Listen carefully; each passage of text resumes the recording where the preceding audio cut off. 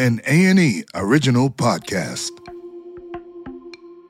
The really amazing thing about hip hop is like it tells you how somebody your age is thinking who's growing up all the way on the other side of the world from you. And then you get to find that you guys grew to the same thing, you know? That's just the beautiful thing about hip hop, and you get to learn the specificity of the struggle, and you also get to learn the joy of that universal connection as well. You know, some of the early things that we were doing in the 80s, you know, trying to bring that New York flavor to, you know, West Coast aesthetics. And that was magical. Oh, we was the Beatles when we went to Japan. When we got off the plane in Japan, we was like the Jackson 5, the Beatles all in one. You know what I'm saying? It was like the British invasion to the U.S. It was the U.S. invasion to Tokyo, the hip-hop invasion. Yeah, man. In this episode, we talk to Busy B, Davey D, and Jeff Chang.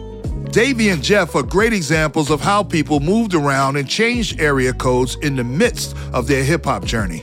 Now, for us to take a look at hip-hop regionally on this podcast, we would have to do hundreds of them because so many burgeoning hip-hop scenes have arisen out of this country. Louisiana, Atlanta, Seattle, Detroit, Miami. So what we're going to do is just concentrate on the East Coast, the West Coast, and a lot of details in between. Born in the Bronx, raised in the streets from coast to coast and worldwide, these are the stories, the moments in time, the places and faces, the origins of hip-hop. Hosted by me, Grandmaster Caz. The Bronx is the birthplace of hip-hop, but hip-hop has grown leaps and bounds out of the boundaries of the Boogie Down Bronx as it spread across this globe. And this is an examination of that spread and the places that took hold in the United States and then abroad. The story of hip-hop is a story about neighborhoods. It's a story about community. It's a story about identity. And so, as the art form spread across the country, it maintained this hyper-local sense of place and belonging. Part of the reason for this is the grassroots nature of hip-hop. People went to shows, passed around mixtapes, and tuned in on their FM dial. Corporate music, the kind that got national airplay, wasn't interested in hip-hop when it emerged. You had to be close to it. Same way that many of us in New York would go down south for the summer and we would bring those things. But as quiet as kept, if you really think about it, everybody say, but they also had some stuff jumping off down there too. And we brought some of that flavor back, you know, back home. And you had a very interesting phenomenon in the early 80s, in the mid 80s, as hip hop in some of these other regions started to emerge with people who were outside of the hood looking at those expressions and either clowning it or saying that it wasn't true. It wasn't hip-hop. So, you know, you would hear like a Too Short who's been around since 84, 85. You would hear Commander C and some of these people that were coming out of Richmond. Or you would see these dancers that had been around since the 60s. And you would have somebody outside the community say, they're not real, they're not true. When in fact, they very much were true. They were true to the expressions, the indigenous expressions that came out of the same conditions and similar challenges that we had in New York, where they were young and pretty much abandoned and facing, you know, systemic hardships, and was like, well, we'll create our own scene. And I think now there's an appreciation for those local scenes all around in different parts of the country. The artists that they were kind of pushing forward, Large Professor and Main Source, right? And then from there you get Nas, and from there you get, you know, you got that whole like trend going through, right? You have like Queens to Brooklyn, and you get Biggie and everybody, and it's like that whole scene where everybody is very much about advancing the aesthetic of hip hop, and like at the same time representing like their boroughs, their neighborhoods, their blocks. That stuff was really, really real to us. So this is laying all the groundwork for hip hop really blowing up in the late 90s. But this sort of thing where like everybody is interconnected, like we're, you know, like a record like Try by 12 by East Flatbush Project comes out, and everybody's like, oh, what's that record? And everybody's trying to get that record, and then everybody's playing that record, right? Like, I think for some folks, like on the East Coast, like Black Alicious Melodica or the Latyrix record was that for them, maybe. But like those things that were just so deep, it couldn't have been made anywhere else, right? Like East Flatbush Project is not going to come out of anywhere but East Flatbush, right? Smith & Wesson, Black Moon, all those folks are not going to come out of anywhere but like East New York and that part of Brooklyn, right? Like that's just like, that's the stuff that we were about. We were all about that type of stuff at that particular moment. Every place had their base or their foundation, even though they got it from us. You know what I mean? Harlem started adapting their hip-hop from the disco that they were doing prior to that to the way that Bronx did hip-hop and Brooklyn and the other boroughs as well. So we pretty much led the charge. And, of course, there was like, who the fuck is them? Who the fuck is y'all? Like, who, that competitive edge as far as it's concerned. But you see, at the end of the day, and I always say, if hip-hop did anything, it brought the world together. And not just the world, the outside world, but the inner sanctum of hip-hop. We have a bond. We created something that's going to last forever, that you can never take away, and that bond exists within us. So that gave us the unity that we didn't have, where we were all kind of dog-eat-dog and everybody scrapping, to get themselves known and themselves in the spotlight. Now we all OGs. We all old school. Okay, we have a bond that unites us, and that's the culture.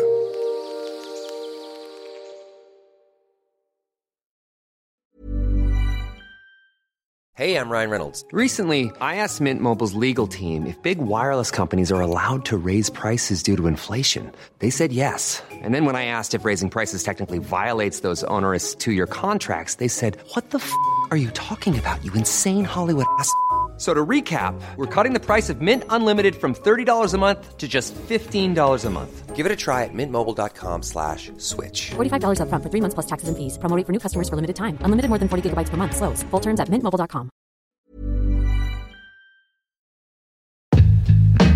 Growing up on this little rock in the middle of the Pacific, on this little island, we were just hungry for hip hop. I remember Stephen Hager's book, Hip Hop, and it had pictures of Phase 2's graffiti drawings, and it had pictures of Kaz's notebooks. It had pictures of like Dondi and Keith Haring in the nightclubs. And we were just like, dang, like, what's this all about? Like, we want to know everything about it. So I remember, Wild Style comes out, Style Wars comes out. We're like getting this on like little VHS cassettes and dubbing it for each other. It was basically the type of thing where it was, if you knew about it, it was like you're a part of this secret crew, of folks that were just all about it. And then people are locking, they're popping, Electric Boogaloo, they're breaking, and then the movies, the sort of, we call them now like hip hop exploitation movies start coming out, Break In, Break Into, Electric Boogaloo. And then those movies come out, and then everybody's a graffiti writer now. Everybody is a b-boy. Everybody's a b-girl. Everybody pops. You know what I mean? Everybody is into this stuff. It became the cool thing to be about. Everybody's listening to Run DMC. That's when we're like really beginning to understand the specificity of the places that folks are coming from, right? You hear the message, and you're hearing stories about Black New York City during the Reagan recession in 1982. You're hearing, like records coming out of Los Angeles, like the really sped up techno pop stuff that was hot at that time, Egyptian Lover, and stuff like that, Uncle Jam's Army. You're hearing those types of records, and you're getting a feel for how fast paced like Los Angeles is and what that's all about, right? And you're hearing the sort of the funk type stuff, and you're getting the sense of like what it's like to be in an industrial city in you know, sort of the Midwest, where folks have migrated from the South to Ohio and Chicago and that kind of thing. So you're hearing funk, and that's like becoming part of what we're about. At that time, we didn't really have any kind of an idea about the different geographies of it. You just had a different feel for these things. And then when we started seeing the movies, you know, we were plunged right into New York City. We were plunged into, you know, what's happening in Los Angeles, from Venice Beach to Radio, you know, the club Radio downtown. And people started trying to figure out how to imitate that, how to be able to build that type of vibe. West Coast. Hip-hop may have been born in the Bronx, but rapping was supposedly forged in South Los Angeles. In the aftermath of the Watts Uprising, an artistic movement emerged from the Black Enclave, focused on poetry and the spoken word. In the late 60s, the Watts Prophets performed their verses over jazz riffs. The seeds of rapping were sown, as was the term itself. A few years later, in neighboring Compton, DJ parties were growing in popularity, centered around upscale nightclub Eves After Dark. Eves would soon become the unofficial center of the West Coast hip-hop universe when owner Alonzo Williams built a recording studio in the back of the club. Dr. Dre, Eazy-E, Ice Cube, and many others forged their artistic and business relationships in this building. The sweeping historical narrative of this particular area code lives on in today's artists like Kendrick Lamar. Because of the way that LA is, like, everybody rides, right? So it was maybe a little bit more for like long cruising, you know, as opposed to like the Bay Area, you know, where it's a little bit more compact. But, you know, it was really amazing to kind of be a part of that thing at that particular time, because there was a big sort of traffic. And like for us at Quantum and a lot of the underground DJs and radio heads and the crews that came out of it, like our North Star was the Freestyle Fellowship and the Heavyweights in Los Angeles, and what was coming out of the Good Life Cafe. Like that was the type of thing that they were the folks who were our, you know, they were our Charlie Parker, Thelonious Monk, like they were our Ornette Colemans, you know what I mean? Like those cats had it all, and they had a deep tie to the free jazz scene, and they also had like, they were just forward thinking and doing all of these things in a really, you know, aesthetically risky kind of a way.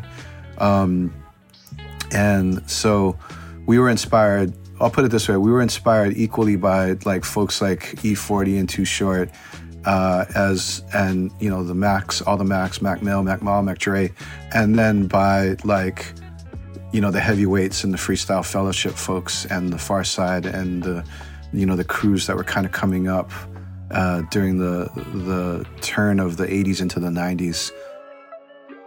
You go to a party in LA and they play like Mobb Deep, and then they play Volume 10, you know? So, and the kids who are coming to that, you know, I mean, these are 12, 13, 14-year-old kids like I was in Honolulu, who are growing up knowing like, yo, this is Mobb Deep's Queens, right? And this is Volume 10's like LA, you know? And that being played back to back by, you know, Mark Love or somebody, DJ Mark Love or somebody like that, was just like, it was everything. I have a unique perspective because I was lucky enough and young enough that I was able to see and participate in what was going on in the Bronx in the 70s and moving out here in the early 80s to the West Coast, to Oakland, Bay Area. When I moved out west, 3,000 miles away, and stepped off into the scene as like, yo, I'm from New York, people in Oakland couldn't give a damn. They looked at you like, that's good. And it was just like, that's cool. This is Oakland. And what I realized is that up in the Bay, it was its own thing. And got a chance to see the funk scene and dance scene that was emerging, that had already been in existence here, and seeing how that scene would, do a dance and integrate itself with hip hop as I knew it in the 1970s. When I was in the Bay Area, there's footage online, of, some of the early things that we were doing in the 80s, trying to bring that New York flavor to, West Coast aesthetics. And so that was magical. And to see that the one thing out West is that people kept their voice. They didn't try to mimic New York. It was like, this is what we gonna do because we're from Richmond. We're from San Francisco and we're from Oakland, and this is what we do. And we have our own standards and definitions for being fly. And so that's a beautiful thing as well to see how people got down here. So there's a couple of things when we talk about hip hop outside of New York. When you lived in New York and you went to the neighboring cities, if you said you was from New York, you got a lot of respect. People were like, yo, they're from New York.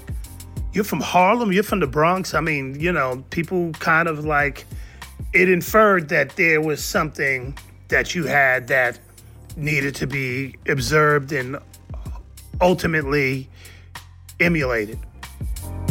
Ever since West Coast hip-hop has been getting their kudos and applause for their contributions to hip-hop, there's been a little rivalry. When you say West Coast, you usually think Los Angeles. But the Bay Area also had a burgeoning hip-hop movement going on out there, even though they're not directly connected. That's what created their little rivalry. When you say West Coast, you got to include the Bay Area along with them. People like Pac and Digital Underground and Too Short and all kind of cats came out of there, as well as the NWAs and the Eazy-E's and the Ice Cubes that came out of Los Angeles. They both contributed greatly to this culture called hip-hop. As hip-hop started to become known, the attitude wasn't so much, how can we be like New York? But the attitude was like, oh, that's like some of the stuff that we're doing already. Let's see if we can integrate that to it. We were talking about how hip-hop traveled and people took it with them because it wasn't played on national radio. Well, back in the days, hip-hop traveled through cassette tapes. And we didn't have the wherewithal to be on tour, to travel to other cities, but these cassette tapes traveled. So my first experience going to Los Angeles back in 1982, I got there and did a gig and somebody was singing my rhyme, Yvette. And I'm like, how the hell do they know? This is not a record. It wasn't a national, it was a cassette tape. How did they know my rhyme and are singing it word for word? And this is just a testament to how hip-hop travels. Okay, the power of hip-hop, the energy of hip-hop doesn't even have to physically be placed somewhere. It's going to get where it needs to get. Okay, and that is the power of hip-hop. A lot can happen in 3 years, like a chatbot may be your new best friend. But what won't change? Needing health insurance. United Healthcare Tri-Term Medical Plans, underwritten by Golden Rule Insurance Company, offer flexible, budget-friendly coverage that lasts nearly 3 years in some states. Learn more at uh1.com. Many of us have those stubborn pounds that seem impossible to lose, no matter how good we eat or how hard we work out. My solution is PlushCare. PlushCare is a leading telehealth provider with doctors who are there for you day and night to partner with you in your weight loss journey. They can prescribe FDA-approved weight loss medications like Wegovy and Zepbound for those who qualify. Plus, they accept most insurance plans. To get started, visit plushcare.com/weightloss. That's plushcare.com/weightloss. For me, I moved up to the San Francisco Bay Area and I dropped into this like ridiculously live scene. I mean, I feel like the Bay Area in the late 80s is probably one of the biggest untold stories. It became literally the second biggest market in the U.S. behind New York City, even before L.A. was blowing up.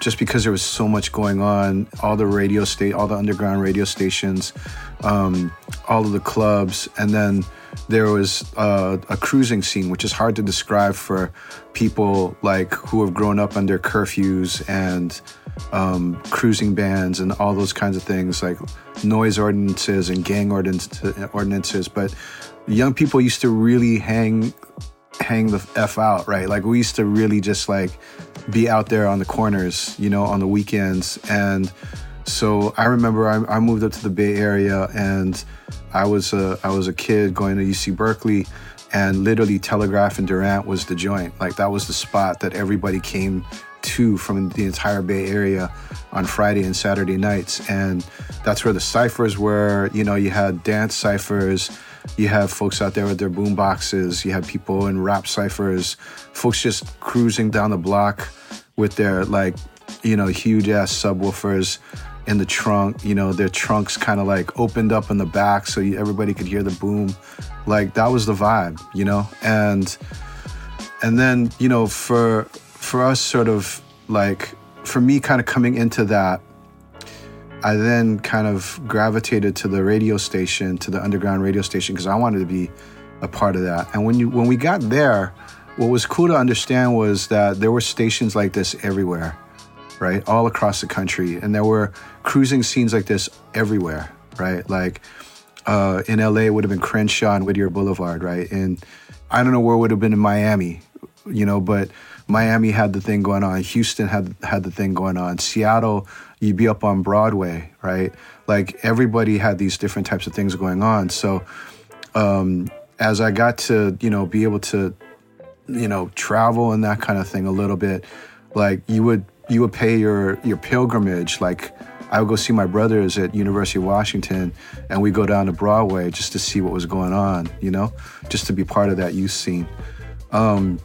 I think that was kind of a period where it was like this discovery of a hip hop nation, so to speak, right? And everybody who was kind of in it at the time began to see all of these scenes kind of coming up. I go down to LA, and we'd like end up at a party where, you know, there'd be like Egyptian Lover playing, or Battle Cat, you know, or DJ Bobcat, or, you know, any of these types of folks. That was like the place you wanted to be.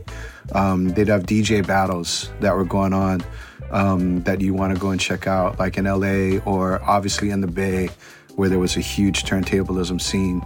And this just brought together everybody. It was just dope to be a part of that. You know, what was emerging in Chicago? What was emerging in Detroit? What was going on in Philly? What was going on in Houston? All those places have stories to tell.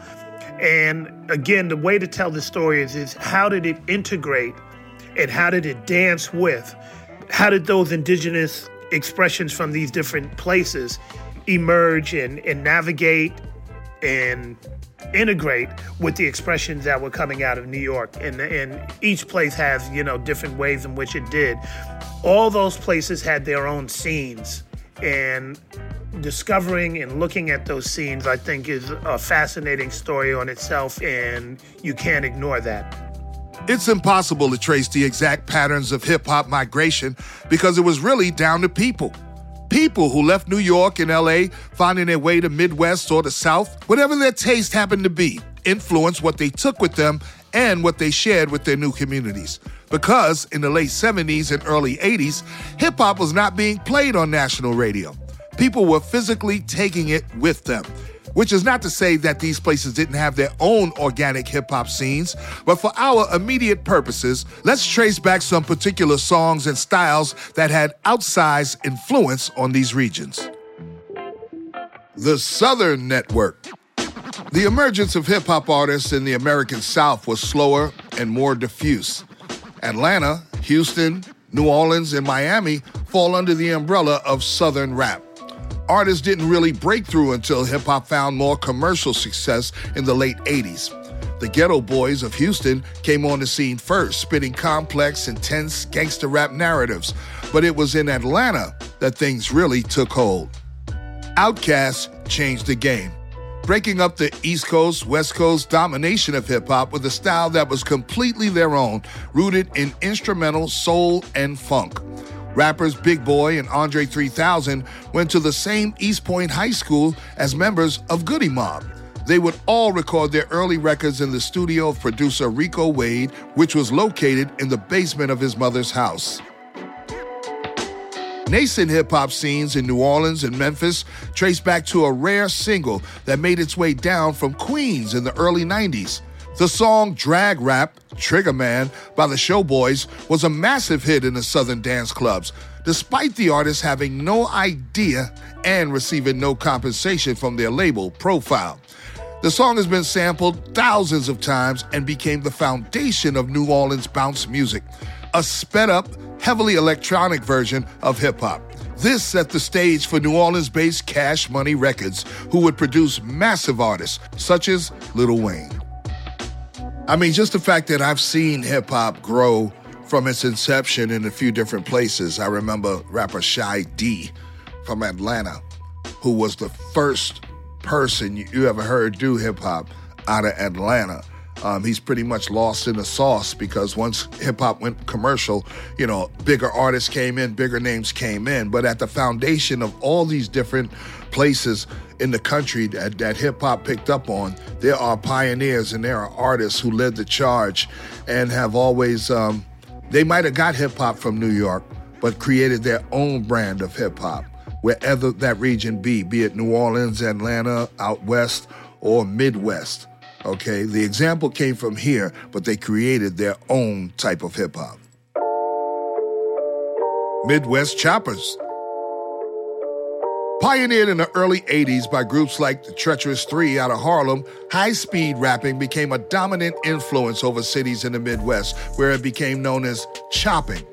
The hip-hop scenes in Cleveland, Detroit, and Chicago gestated the form and produced groundbreaking artists in the early 90s, such as Bone Thugs-n-Harmony, Twista, and producer Jay Dilla.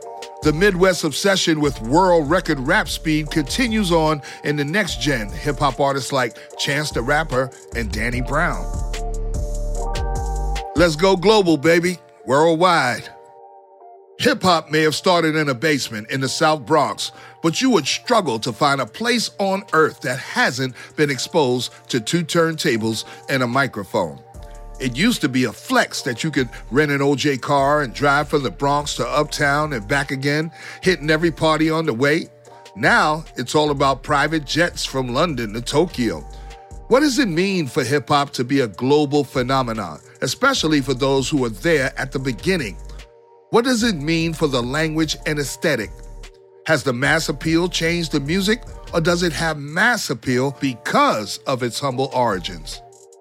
Oh, we was the Beatles when we went to Japan. When we got off the plane in Japan, we was like the Jackson 5, the Beatles all in one.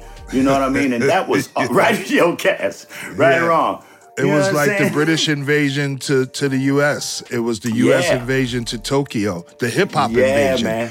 To that Tokyo. Was an awesome experience, man. I mean, after wow. the film Wild Style was released, some distributors from Japan licensed the film, and we all went to Japan to promote it.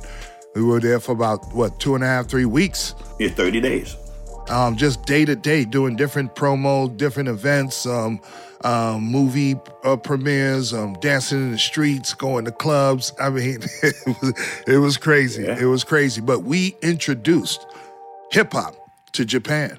Right. I mean, they had no idea about what hip-hop was, the elements of hip-hop or anything. And we celebrated each one of those elements. We had graffiti buses. Remember, B, we had our own bus with all the graffiti artists with us. We had cans of spray paint to spray whatever we wanted. They built we felt like the stages on main streets in Tokyo and put up sound systems, and we performed and had the B-boys, the Rocksteady crew was out there. It was, like B said, we made history out there. And B was a star. B was a star out there, boy. Man, they loved him some Busy B out there in Japan, boy. Yeah, man. Wow. We had an awesome time out there. And then when we came back, what made it for us even better, because Run DMC went out there. But when they came back home, they saw me, or I guess if they saw any one of them, they probably said, y'all's in Japan? Yeah. We beat y'all to something. Okay. You know what I'm saying? Might have been our last gasp, but we got something in before the takeover.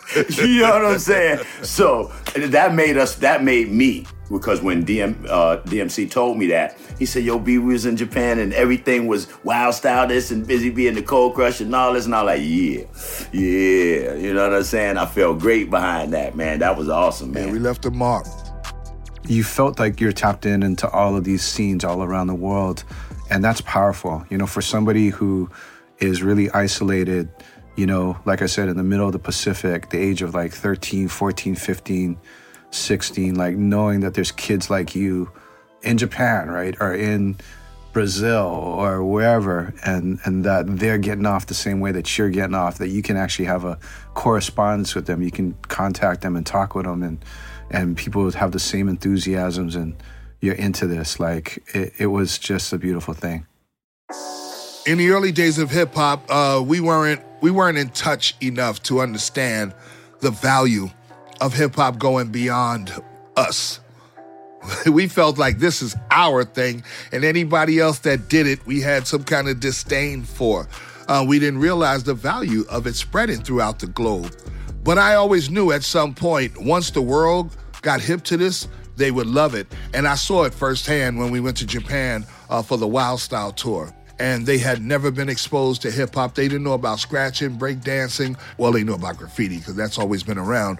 But the art of turntablism, none of that. And we brought that consciousness to Japan. And the reception that it got let me know that globally, this is going to become a phenomenon. And that was back in 1983. Hip-hop brought the world together.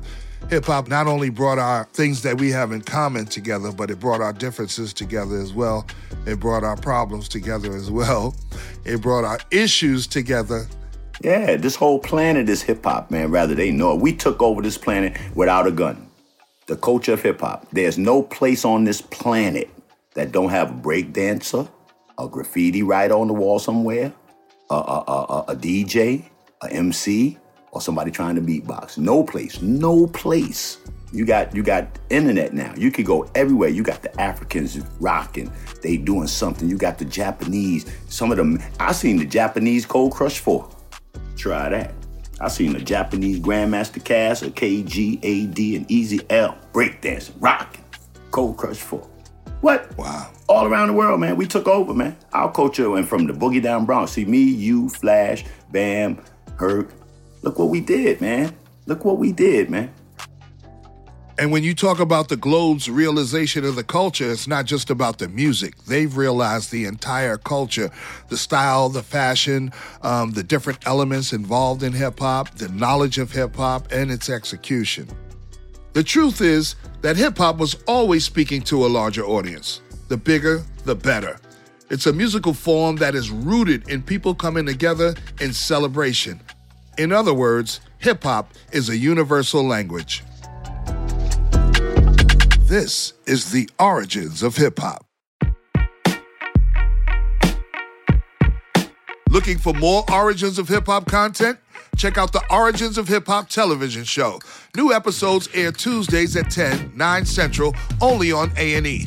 Watch live, stream, or on demand. And don't miss the exclusive after show, Origins of Hip-Hop Extended Play, hosted by me, Kaz, and the legendary Sha Rock, premiering on video on demand after every new episode of Origins of Hip-Hop on A&E. This episode is hosted by yours truly, Grandmaster Kaz.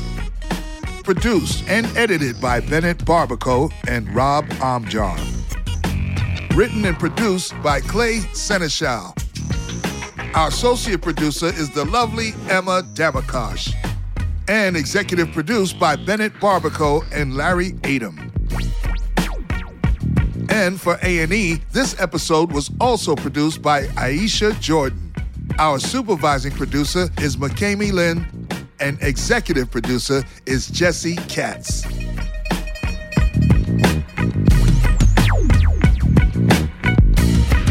And we out.